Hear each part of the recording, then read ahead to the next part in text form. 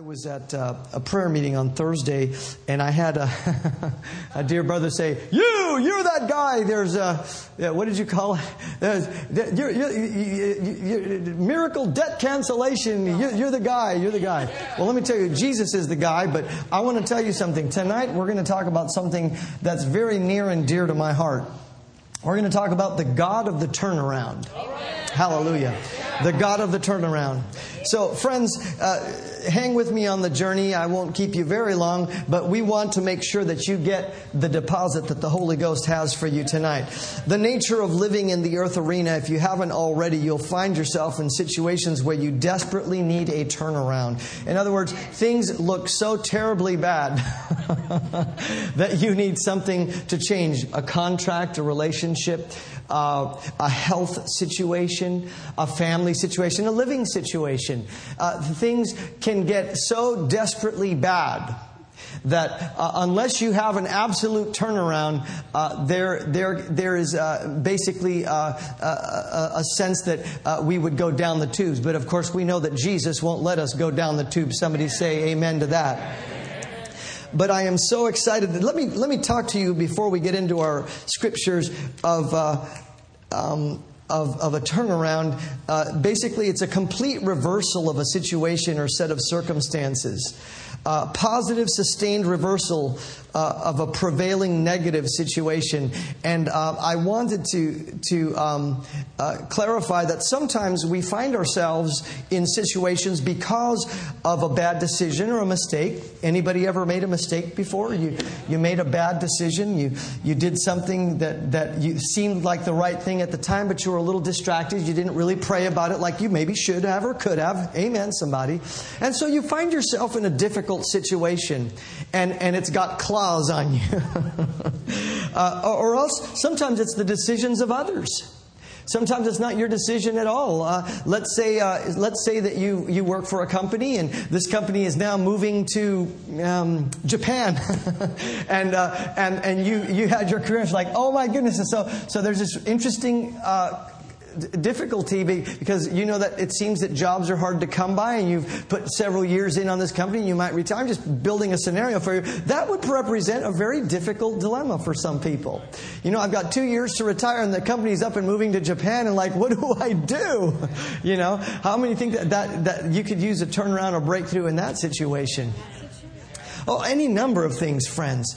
Let's see where else. And I want to point something out before we get into this. I want to pay particular attention to this, that it's the way that things play out. You see, a lot of times we find ourselves in our little life, like Brother Keith Hershey says, and as we walk through situations, we find ourselves with people, places, and things interacting, doing the best we can. Everybody said amen. We pray, we attempt to be righteous and do the right thing. Everybody said amen. But sometimes, you know, people get gnarly on you.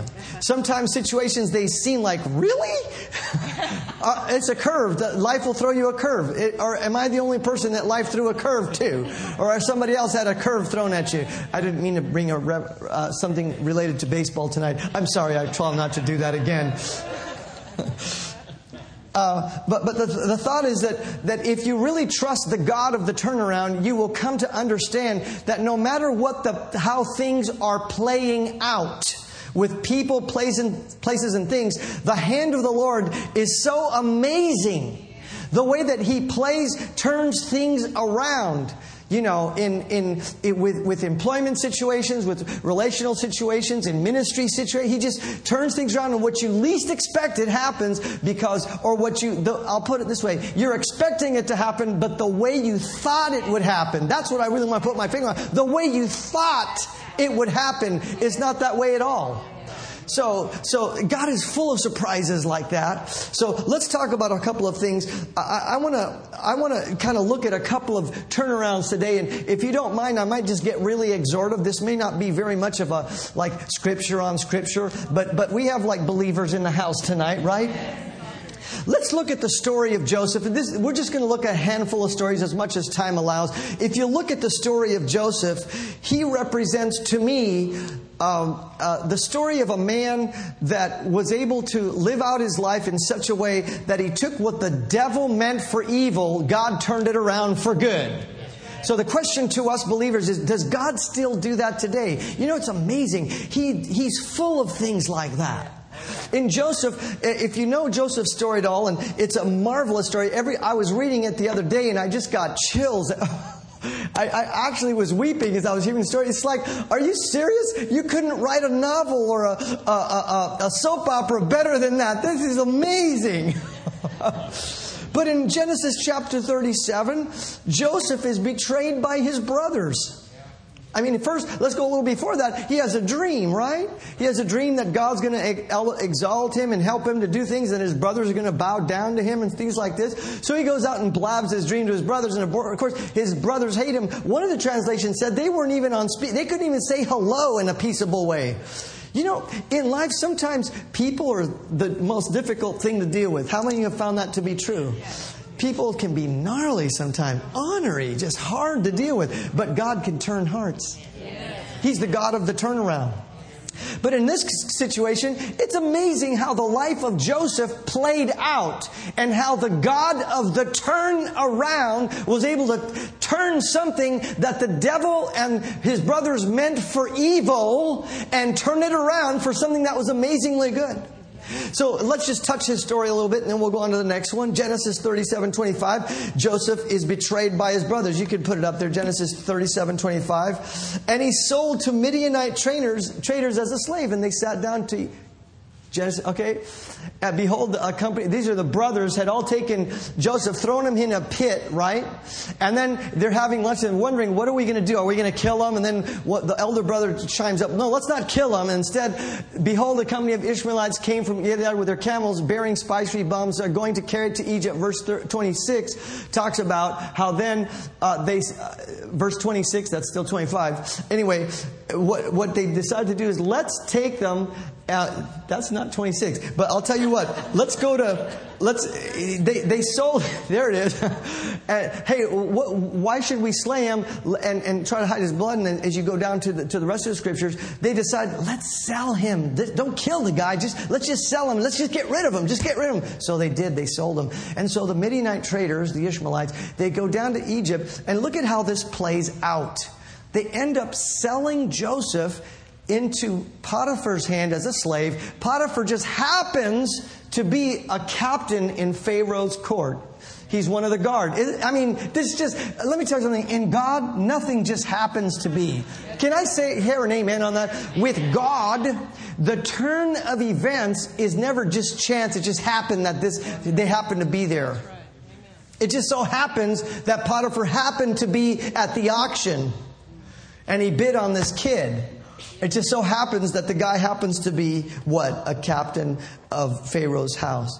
So, of Pharaoh's, one of his military guys. So then in Genesis 39, Joseph is prospering because the hand of the Lord is on him, like the hand of the Lord is on you, friends. Somebody say, the hand of the Lord is on me for good. Listen, if you don't believe that, you need to start working on it. Yes. I said, if you don't believe that the hand of the Lord is upon you for good, and that whatever you do prospers, you need to start working on that. I remember working on a really horrible, wretched real estate deal that went really south because of a stupid decision. And I spent a lot of time trying to fix that place up to make it look good in a sinking market so I can get rid of it. And while everybody's having fun, I'm in that lousy place and I'm telling myself, this has to sell because I'm putting my hand to it. If nothing else, just because I'm blessed. That's right. It wasn't that this place was so fabulous. It wasn't the greatest location. It really wasn't. It was a horrible market. But I said and I believed that whatever I put my hand to prospers. So here I am scrubbing these fixtures and it has to prosper. Here I am painting little things and trying to make it happen, and it's got to sell. Why? Because I believe that the hand of the Lord is upon me for good. And I'm doing what Psalm 1 says. And whatsoever he doeth shall prosper. He meditates on the word day and night, right? Toward the end of Psalm 1. And whatsoever he puts his hand to prospers. So I'm putting my hand to you. You've got to prosper. Nobody shows up to the open houses, but you're still prophesying. It's not because of the market. It isn't because of the jobs. It isn't because of government policy. It's because you are anointed. Now get that. The turn of events will happen because you are anointed, not because some policy happened. Because things are always going to come out of left field. I mean, who of us would have predicted that the market was going to fall like a lead balloon? Help us out, somebody.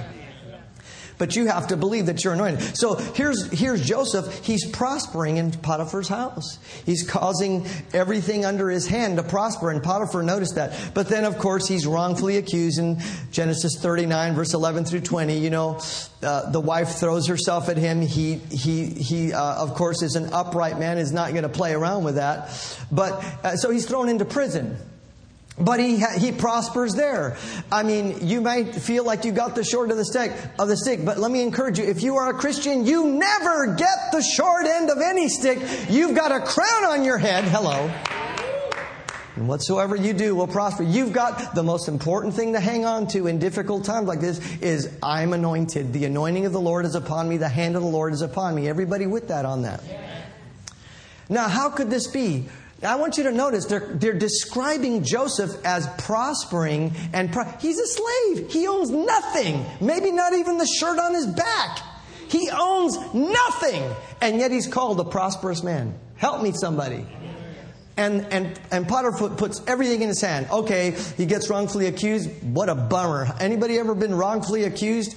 At the coffee pot, people talking about you and okay, so you move on to a different place. He's now in the prison. Oh, great. That's a real up-and-coming Fortune 500, the prison cell. But they put it under his hand and he prospered there too. Yeah.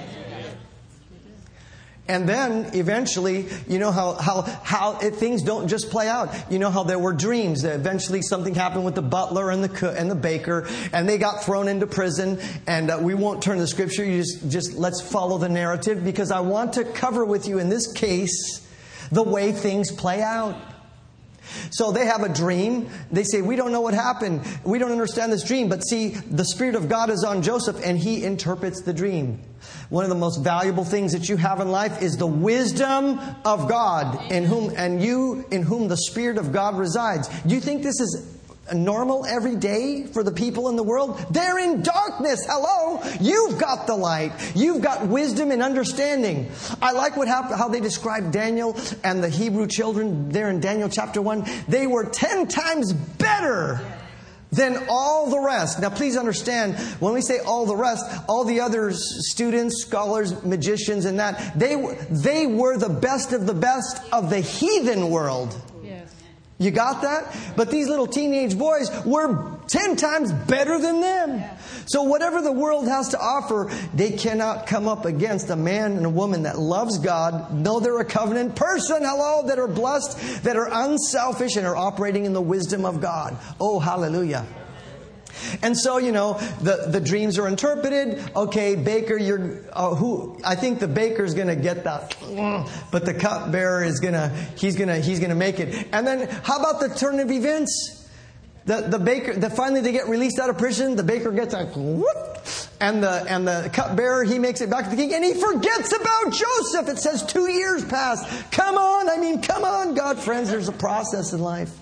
I said there's a process of life. You've got to believe that God is the God of the turnaround. That God's working on something. You've got to believe that no matter how difficult that situation is. If you're in the middle of a lawsuit, you've got to believe that. If you're in the middle of a claim, if you're in the middle of going through a disease, if you're in a project and there's people resisting you and people coming against you, you've got to believe if God called you to do that God's working in the midst of it. Amen. Somebody said amen. And so, where were we? 2 years pass, and that's to tell us that sometimes time will pass. But you stay constant. I said you stay constant. You still understand the anointing was still working in Joseph. Those 2 years, extra years, they weren't wasted years. He was still growing in favor. He was still over the prison, which is another story, another line for us. Stay faithful where you are. Let the anointing flow where you are. A lot of people say, I don't belong here. Duh! You think a man like Joseph belongs in a dungeon somewhere? Organizing lunches for prisoners? The guy is a king and a priest unto God. Hello, he's a prophet actually. What's he doing in a dungeon somewhere? Can you see the dichotomy that the guy is in a situation that's far beneath his potential? Somebody said amen. That sounds to me like underemployed. I mean, you might be working at Arby's roast beef for $9 an hour, but you know good and well there's more in there than just Arby's roast beef at $9 an hour. Somebody said amen. I'm getting hungry. Hallelujah. Oh, we hit something good right there. But you see, the take home on that one is you stay where you keep exercising your anointing, even if it's in a scenario that's far beneath where you believe you can, what God can have you to do. Somebody said amen. I'm preaching real good now. See, a lot of us will get discouraged, and what we'll start doing is we'll start complaining, and we'll just won't do anything. We'll just say, well, I won't work here and I won't apply myself there. Why? I won't apply myself here and there because why? Well, because that's not enough money, and that's not really what I have so much more potential, friends, where the door opens up and there's a leading step into it and exercise your anointing. Hallelujah. A man's gift will make a place for him. Amen. I have friends sitting in the room. I don't want to steal somebody's thunder. I have friends in the room that as sure as the Lord lives, they've walked into companies and say, well, we don't have a position available now, but we'll make one because we want you. Yes. I'm telling you, somebody that I know is sitting in this room right now, walk into a company when hiring was tight. Hello, somebody. They said I can. They looked at him. They looked at each other and said, we want him. What do you mean they want him? They want the anointing and the ability that God has given and put it in his hand. We're going to invent a position for you. I think it's time for the world to sit up and take note. It's time to get out of the box. Christians we're out of the box. Hallelujah. We're into the anointing. Praise God. So, moving right along. So 2 years passed, but he still operated where he was. Let's go on to the next part of it. You know, what happens is that eventually, it isn't until Genesis 41, he's at age 30 now, where he rises to power, where eventually Pharaoh has a dream. The Lord will speak to people. Can God speak to people and put you on their heart? Absolutely. You see it all throughout the Bible. We don't have enough time to talk about it all. But, you know, God is touching hearts today for you. He is touching hearts today for you. So instead, here's a thought. Instead of crying and moping and groping about what you do or don't have, why don't you thank God and release your faith that hearts are being touched and people are going out of their way to do something for you. Amen. And you know what? They will. So anyway, you know, he interprets Pharaoh's dream and everybody is floored. They hear the wisdom coming out of this guy and they are floored. And so he says, who else has the plan here to interpret the dreams? And he describes it, in whom the Spirit of God is. And such wisdom. Let's put him in charge. And you know what he says? No one in Egypt will so much as lift a finger except they ask your permission first. Are you kidding me? A Hebrew kid that comes in and is accused of something and thrown into prison, and he comes from the prison to second in command in Egypt? Are you serious right now? Are you kidding me? Can God turn situations around? Now let me give you one of the reasons why it's important for you to believe that God will turn situations around. You see, it would be nice so that you could have a good life. Do you think that Joseph's life was better because he didn't have to live in the dungeon? Well, yeah. Do you think his food was better? Mm-hmm. Do you think his threads were better? Mm-hmm. Do you think he had a few more privileges? Mm-hmm. Yeah, he did. You think he had servants? Yeah, sure he did. You think it was a bigger payroll? Absolutely. But that's not where the story ends, friend. The Lord prospered Joseph for a specific reason, and we're going to see it right here. It wasn't just to bless his life. There was a purpose behind him being elevated. It wasn't just to make a good life for him. And God isn't looking to turn situations around for you although He loves us and He wants to turn things around, but something's going to happen when things get turned around for us. Let's look at it. And I think our take-home scripture is Genesis chapter 50, verse 19 through 20. The brothers, of course, the dad had died, and our key scripture is going to be in verse 20. But the brothers thought, listen, now that Pops has died, I think that he's going to get mad at us, and he's going to deal wretchedly with us because he's only been treating us good only because, Dad was around. But the story changes as he reveals his heart. Joseph, verse 19, said unto them, fear not, for am I in the place of God? As for you, you thought evil against me. That boss thought evil against you. That mom, dad, brother, or sister, or aunt, they thought evil against you. That company may have thought evil against you. But, look what it says, but God meant it unto good. Why? Let's read this together. To bring to pass, as it is this day, for what purpose? To save much people. Say that with me. To save much people. You are too good a secret to be held just to be super blessed, just to keep it to yourself. There is a whole sphere of influence that God wants you to expand your life. He wants Heart of the Bay Christian Center to be strong, and the families of Heart of the Bay Christian Center to expand, not just so that we can say, oh, we're expanded, we're debt-free, we're successful. No, He wants us to be able to save much people. Say, save much people. I like what it said in Knox.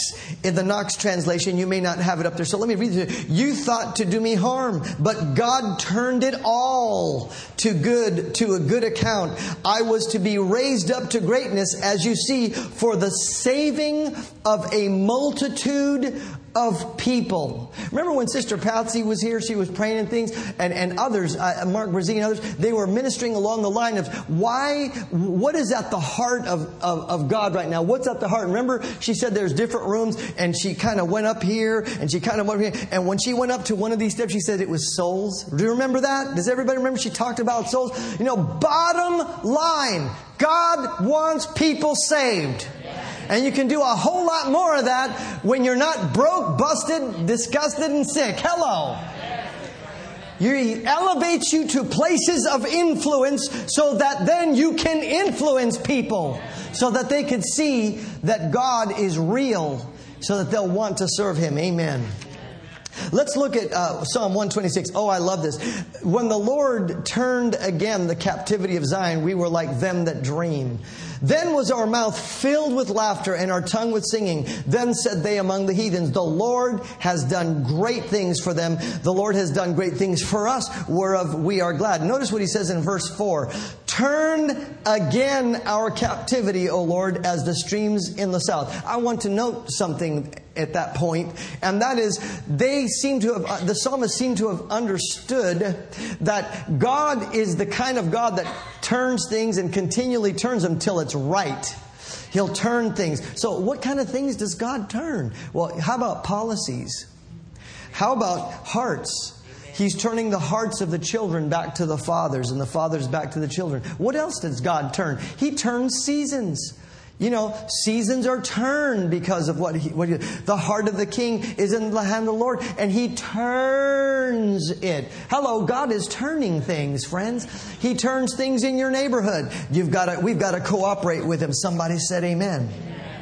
He goes on to say, they that sow in tears shall reap in joy, and he that goes forth weeping, bearing precious seed, shall doubtless come again, rejoicing, bringing his sheaves with him. Now, I wanted to bring this up in Psalm 126. We are living in a day of miracles, and I want to read it in the God's Word translation, verse 3 of Psalm 126. I love this. It says, the Lord has done spectacular things for us.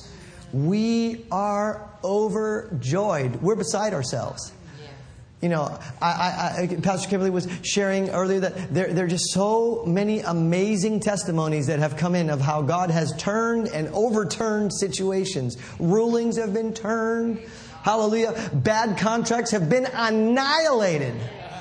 I wish I had time to tell you the story of what's happening with the Hernandez house. We just had the impossible happen again. You already knew that we got really blessed, 2 years ago. Our bank came to us and just wanted to forgive us $101,000. And I've spent a whole service saying how that process happened. It just happened to happen that way. But it gets better than that. We just had something happen that absolutely does not happen. People in the industry say, this does not happen. How did this happen? We just had a modification of a modification. This was like a double-double at In-N-Out Burger. Hallelujah. I mean, one modification, okay, says, well, you don't modify something that's been modified already. Like, how does this happen? God. I said, God. He's the God of the turnaround. And if you're not satisfied, you stay with it. I said, you stay with it. Stay with it. I mean, you know what? Oh man, I can't hardly wait. Oh good, we're at that point. That is absolutely spectacular to us. There are people in the banking world that are like stunned. They say like, how did this happen? You can't do this. I says, we just did. I mean, God just did.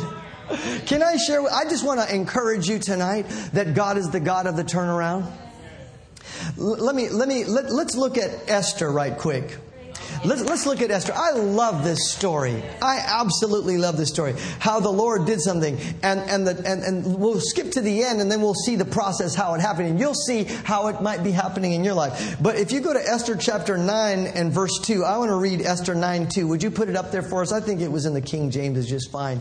Notice what he did. It says, is that Esther 9:2? It says, the Jews gathered themselves together in their cities throughout all the provinces of the king Ahasuerus to lay hands on such as sought to hurt them. No man could withstand them, for the fear of the people came upon them all. Keep going to the next verse.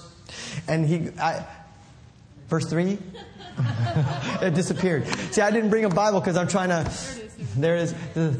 And all the rulers of the province, all the lieutenants and all the deputies, officers, kings helped the Jews because of their fear of Mordecai fell upon them. And elsewise it says, and the Lord turned mourning into a good day. I love the way it says that. It turned mourning into a good day. Can God turn a lousy life into a good day? I mean, can he? I'm just saying, can he do that? Okay. Let's follow and let's see what happened with Esther and how this happened. First of all, it just so happens that Queen Vashti refuses and spurns her king, like the king calls for her, and she embarrasses him in front of everybody. It just happens to happen, So then that embarrasses king in Esther chapter 1. And so the king consults with all the other wise people and says, man, we need to get rid of this. This is bad.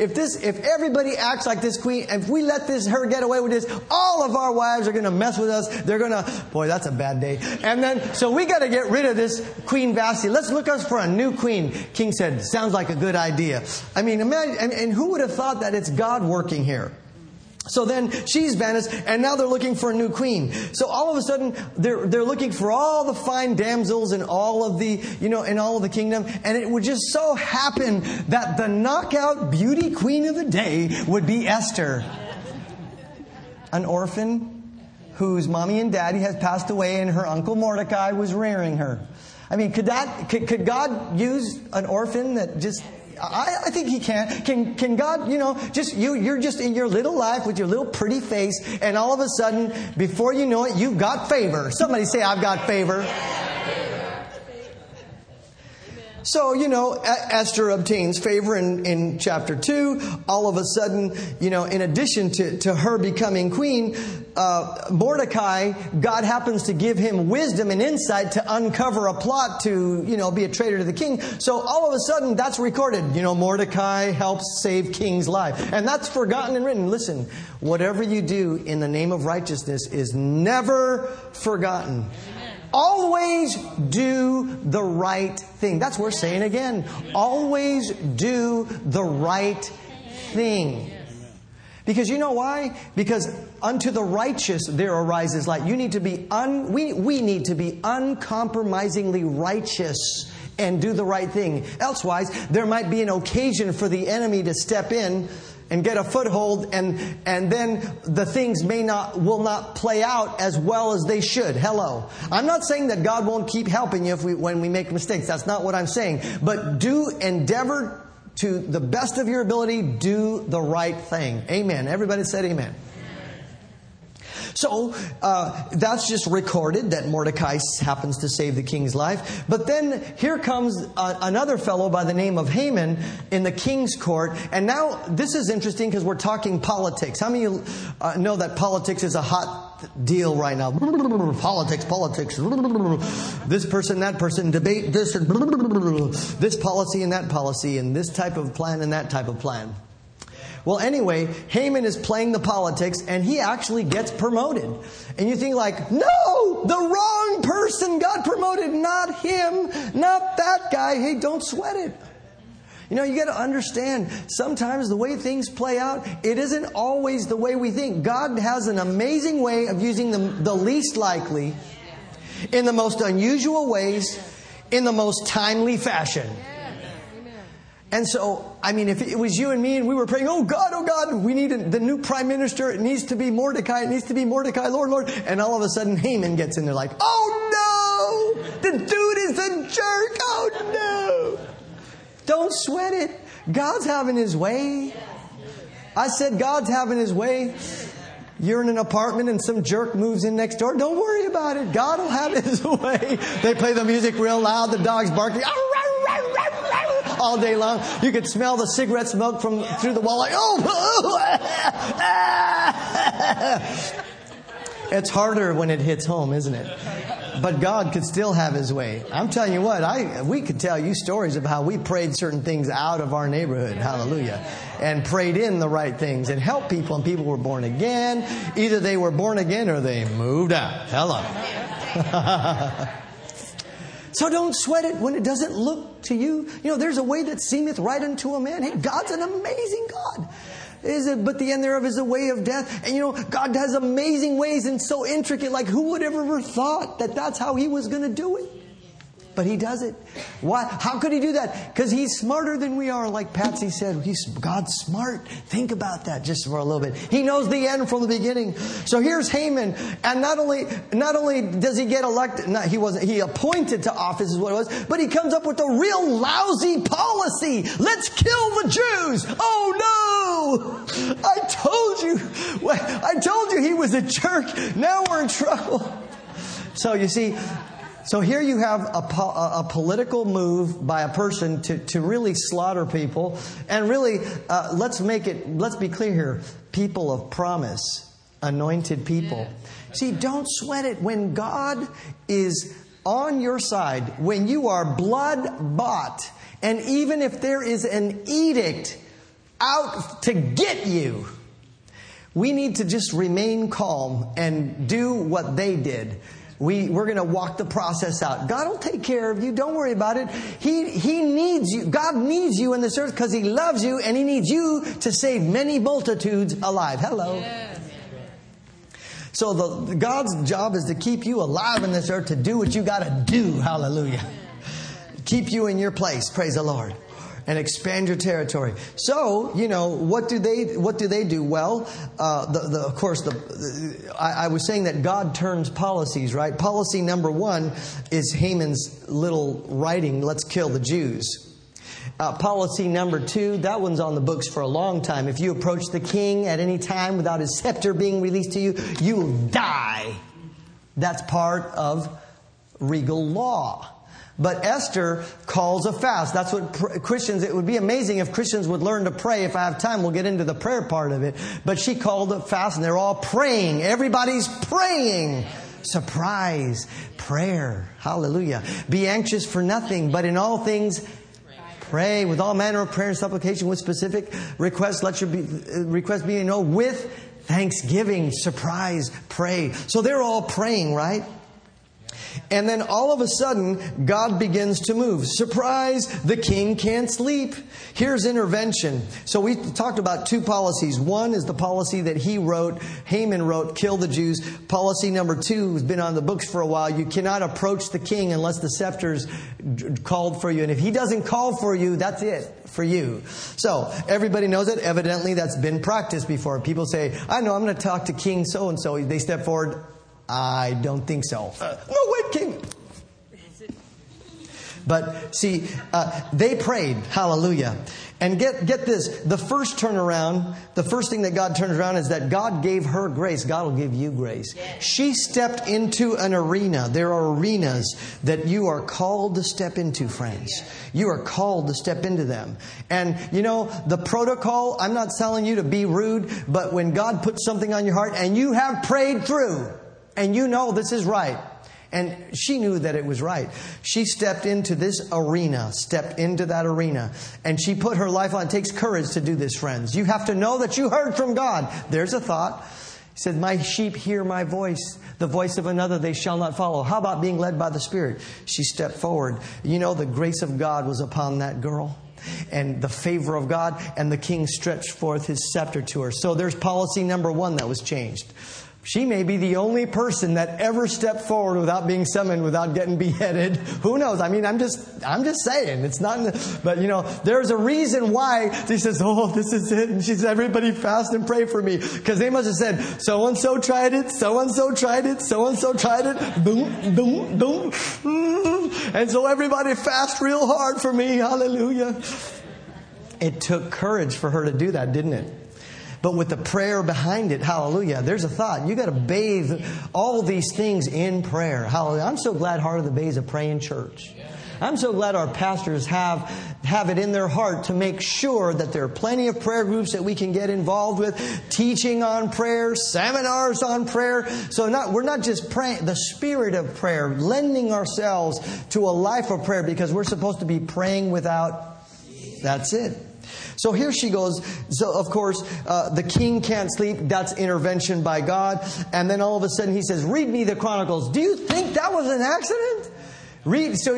They just happened to open the book at the part where Mordecai is the dude that saved his life? I mean, how much of a coincidence? There are no coincidences with God, friends. God is deep. His understanding and His wisdom and His ability to work with people around you, your family, your friends, the economy, all of it. He's able to work with all of it in amazing ways to make the least likely come through for or the most unexpected come through the least likely at the most opportune time. Somebody said amen. So then all of a sudden the king honors Mordecai. You know, and then you know what happened is that God gave her wisdom. We'll get wisdom, and she said he gave her the plan to throw a feast and a meal, and of course this fellow Haman thought he's going to be honored. You know the story, right? So I want to move a little faster because there's other ground to cover.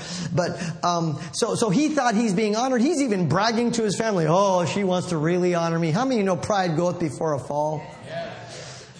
Mordecai, he was in sackcloth and ashes seeking God because he was standing for the truth. He was not seeking just for himself. He was seeking for he and his people. Amen. The other fellow, Haman, was just thinking about himself, pride. But you see, the Lord turned that around. So anyway, to make a long story, you know what happened. That they threw the thing. The king said, what do you want? What would you like? She says, well, first of all, this man, he's insulted us. He wants to kill us. He goes, what? And of course, the king's all wroth and he goes outside and he's angry. And the guy's over here begging the queen, falls on her on the bed. And the king says, what? You're throwing yourself on the queen on top of everything else? And of course, Haman is toast. So he and all of his family gets, and they get hung on the same trap that they were, the gallows that they were setting for all the Jews, and to hang Mordecai. They're the ones that hung on those gallows. Hello. And all the property that belonged to them, they all got to them. You know, I'm not saying this, that you should rejoice when your enemy falls, but I'm just saying somebody's going to fall. And it's not going to be you. Somebody is going to lose, and it's not going to be you. I don't rejoice when people lose, but you know what? If you're going to stand upright, you know what the scripture says? We are upright, but they are fallen. But we stand upright. You know what I'm saying? Somebody's got to fall. So, you know, all the goods and things that are being transferred, it's going to come into your hands. It's coming from somewhere. So don't rejoice at when somebody falls. Be always compassionate. But Haman got it. And those people bad-mouthing you, just keep walking in love. How many have people bad-mouthing you? I'm striking a note right there. Tension in that stinking office. Lift up your hand. Tension at the workplace. Come on, lift up your hand. You know, oh, Jesus. And of course, strife, people that are not born again, strife and confusion and contention and not only contention, competition. Hello? Fear, there's another one. How about this? The spirit of Antichrist. They just hate you just because you're a Christian, just because you've got love and life in you. Hallelujah. Well, I'm not saying hallelujah because of that, but I'm saying hallelujah because God will turn it around for you. Praise God. The same way He did for them. Praise the Lord. So, of course, the other turnaround of this was that the king gave Haman the right, he gave Mordecai the right to write their own ticket. He says, you write your own ticket. And that was in 8:5. Reverse the letters. I love the way it says that. He said, you go ahead and write them and he says, reverse what Haman did. Reverse the damage. Praise God, somebody. Reverse it. That sounds like a turnover for me. Hallelujah. So let me just talk real quick about this. This will be closing comments. This was really strong. We got this in prayer some time ago. And that is that persecution will arise. Persecution arises, friends. I mean, there's no way that you can stop persecution from arising. First of all, the word will arise. Persecution will arise for the word's sake. That's absolutely scriptural. Mark 4:17. You could put it up there. Persecution arises for the word's sake. People can lend themselves to the devil and do things that hurt you and come against you and persecute you. They may not even know what they're doing, or they may or may not, but they're being moved by wrong spirits, if you understand what I'm saying. But see, persecution arise for the word's sake. But I want you to know something else. There's something else that arises, and this we're gonna learn this one. We're gonna take this from the story in Esther. And what we're going to look here is in Esther chapter 4 and verse 14. I want you to catch this. I want you to really put. How many of you can put your ears on real strong for about 5 more minutes? Put your ears on real strong. God wants to minister something to you. Are you ready for this? King James Version. He said this: "For if you remain completely silent," Mordecai speaking to his little niece, "relief and deliverance will arise for the Jews from another place. But you and your father's house will perish. Yet who knows whether you have come into the kingdom for such a time as this." Catch this, friends. Salvation and deliverance will arise from another place. That one phrase signifies to me, and I got this really strong in my heart, that there is a mandate on you as a righteous person for blessing. And I shared this kind of off the cuff at the offering of time, but I want to look at a few scriptures just so to put this deep into your hearts. Think about this. When you talk about a mandate, let me give you what the definition is of a mandate. A mandate is a strong official decree, a legal decree that states that this must come, an authoritative order for your deliverance and your blessing. See, God has an authoritative order for your blessing. All right, you as a believer. Okay, everybody? You all right with that? Now let me take it a step further. You all have heard about a warrant for somebody's arrest. But we always think of a warrant for something as a negative thing. We have a warrant for your arrest. But you see, a warrant is also an authoritative order, if I could find this for you. Is authority given to and to authorize to give formal assurance or a guarantee or a promise for someone's, check this out, not only to secure a prisoner, but also it could be applied to other things, because it could be for honorable treatment. It could be a warrant for payment. How about this? A warranty. When you buy an appliance and you have a 30-day warranty. Thanks a lot. How about a 3-year warranty? Well, you could get extended warranty. What does that warranty mean? It's an assurance. Check this out. It's an assurance that if something were to happen to this product that you just purchased, that all you have to do is activate and place a claim, and they have to fix it or replace it. Fair enough? All right? So there is a warrant out for the Christian's blessing. Now, what does that mean? The same way that you can think of a warrant for your arrest, this is exactly how I got it. That if you were wanted If you're wanted in one state for committing something and you run off to try to escape and you're a fugitive to another place, how about Joseph down in the dungeon? They took him and they put him in another place. That still the blessing is, there's a warrant for him to hunt him down and overtake him. Just like a bounty hunter. It's like the Holy Ghost and the angels are like bounty hunters. They're hunting you down to give you a whole lot of bounty. Hallelujah. They're getting sprayed in the front row. I better back off. Now think about this. If I were to leave to another state, but my crime was in this state, they would secure me in this place and say they have a warrant for, and they have a promise to secure me and hold me until deliver me back or deliver me to justice. How about this? There is a warrant, Christian, for your blessing. And God has issued it. And no matter where you go in the universe, the highest mountain, the lowest valley, the deepest cave, the lowest sea, a submarine. No matter where you go, these blessings shall come upon you and overtake you. Just think about this for a little bit. You see, they will overtake you. There is a warrant for you. They'll hunt you down. Deuteronomy 28 is very clear. If you hearken to the voice of the Lord your God and diligently to do all of His commandments and so forth, that all of these blessings shall come upon you and overtake you. They will arrest you like these. Can you imagine? Oh, Lord. Oh, would it be so? Absolutely. Is that too good to be true? No, it's not too good to be true. It's the truth. Blessings will hunt you down. It says, oh, there you are. Whap. And then bless you. Praise God. Find you where you are. You know, if you happen to be a missionary and somebody arrests you and they put you in prison somewhere, I hope they don't do that to you, Lyford. I'm looking at a few missionaries here. Where's my other missionary? He didn't make it tonight. And the blessing of the Lord will hunt you down, praise God. Particularly if you're a praying person.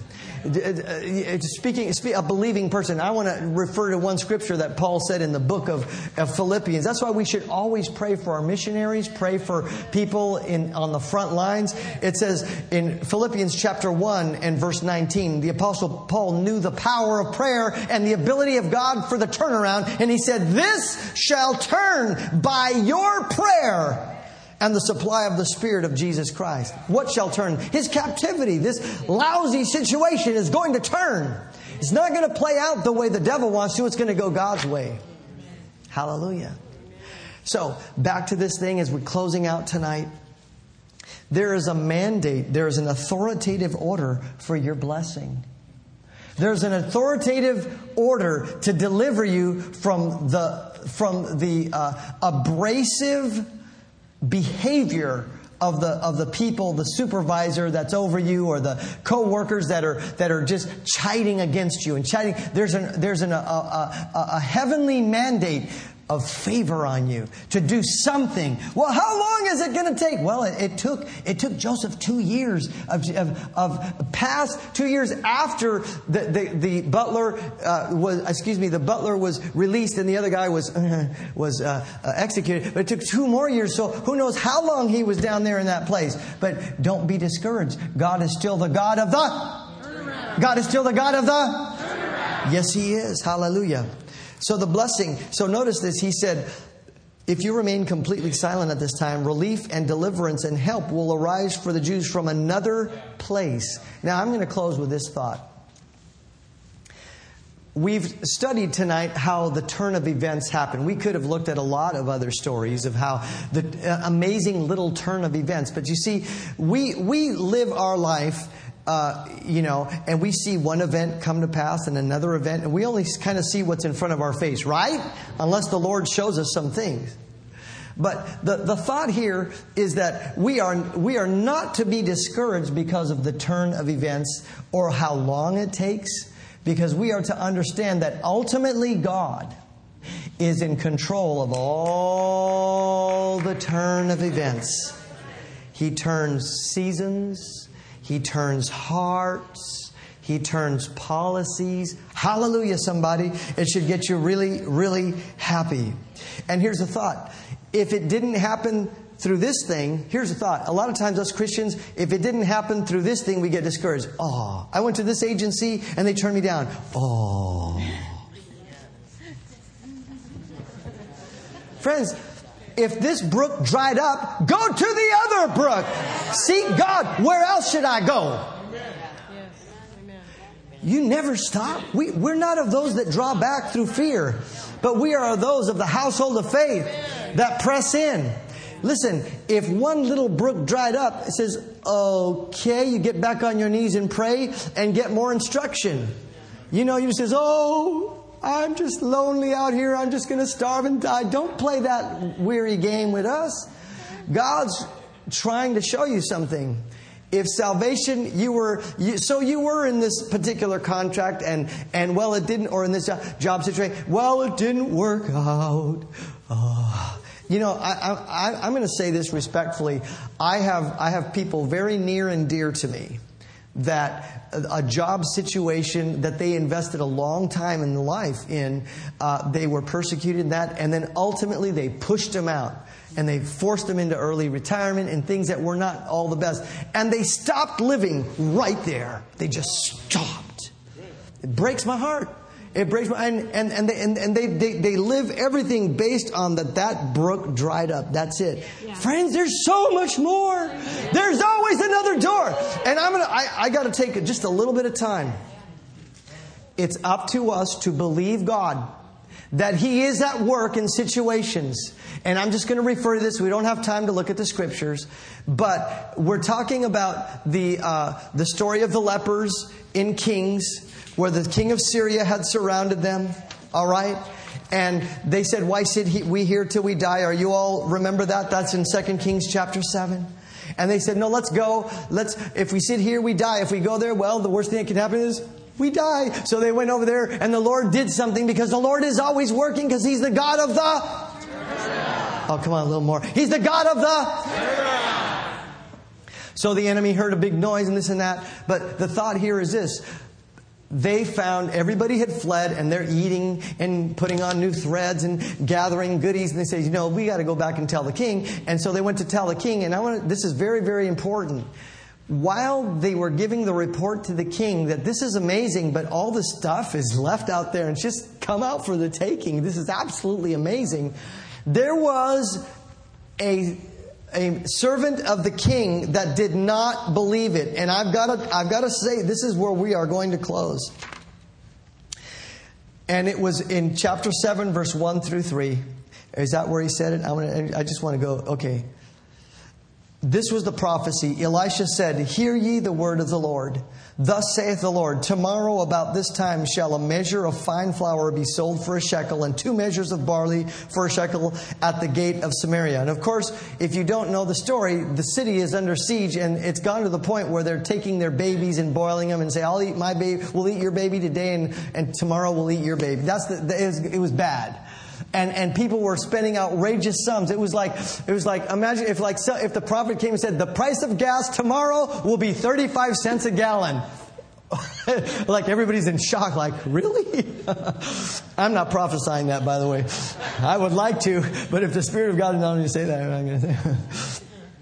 Now notice this in verse 2. I want you to see this very carefully before we close. Then a Lord on whose hand the king leaned answered the man of God and said, behold, if the Lord would make windows in heaven, might this thing be? You see, he was questioning, first of all, I think maybe he was mocking him and saying, like, first of all, is it really even are there windows in heaven? Come on. And even if there were, hello, can this really be? Can God really do this? Friends, that man didn't believe the prophet. Is that right? You have a choice to believe what the Word of God is or not. I have a choice to believe it. But here's where the blessing or the damage is. If you believe it, you'll be blessed. If you don't believe it, you won't enjoy it. Notice what he said. The prophet answered to this guy when he said, Behold, if the Lord would make windows in heaven, might this thing be? And the prophet answered him and said, Behold, thou shalt see it with thine eyes, but thou shalt not eat thereof. In other words, you're not going to experience, you're going to see other people enjoying it, but you're going to get left behind. How many want to get left behind? No hands raised. And of course, the story is told in verse like 17 through 20, how they the king happened to have appointed him there at the gate. And when the news came out, everybody went out and trampled him like a rock concert. And of course, everybody was blessed except him. Friends, you've got to believe that if this dried up, if this sale didn't happen, there's another sale. If this house didn't sell, couldn't get this contract the way, there's another one. Hello, young lady, young man, if this kind of relationship didn't work out and you had your heart set on this young man, don't worry about it. God's got a man of God for you. Guys, ladies, God's got a man of God for you. Hallelujah. Hallelujah.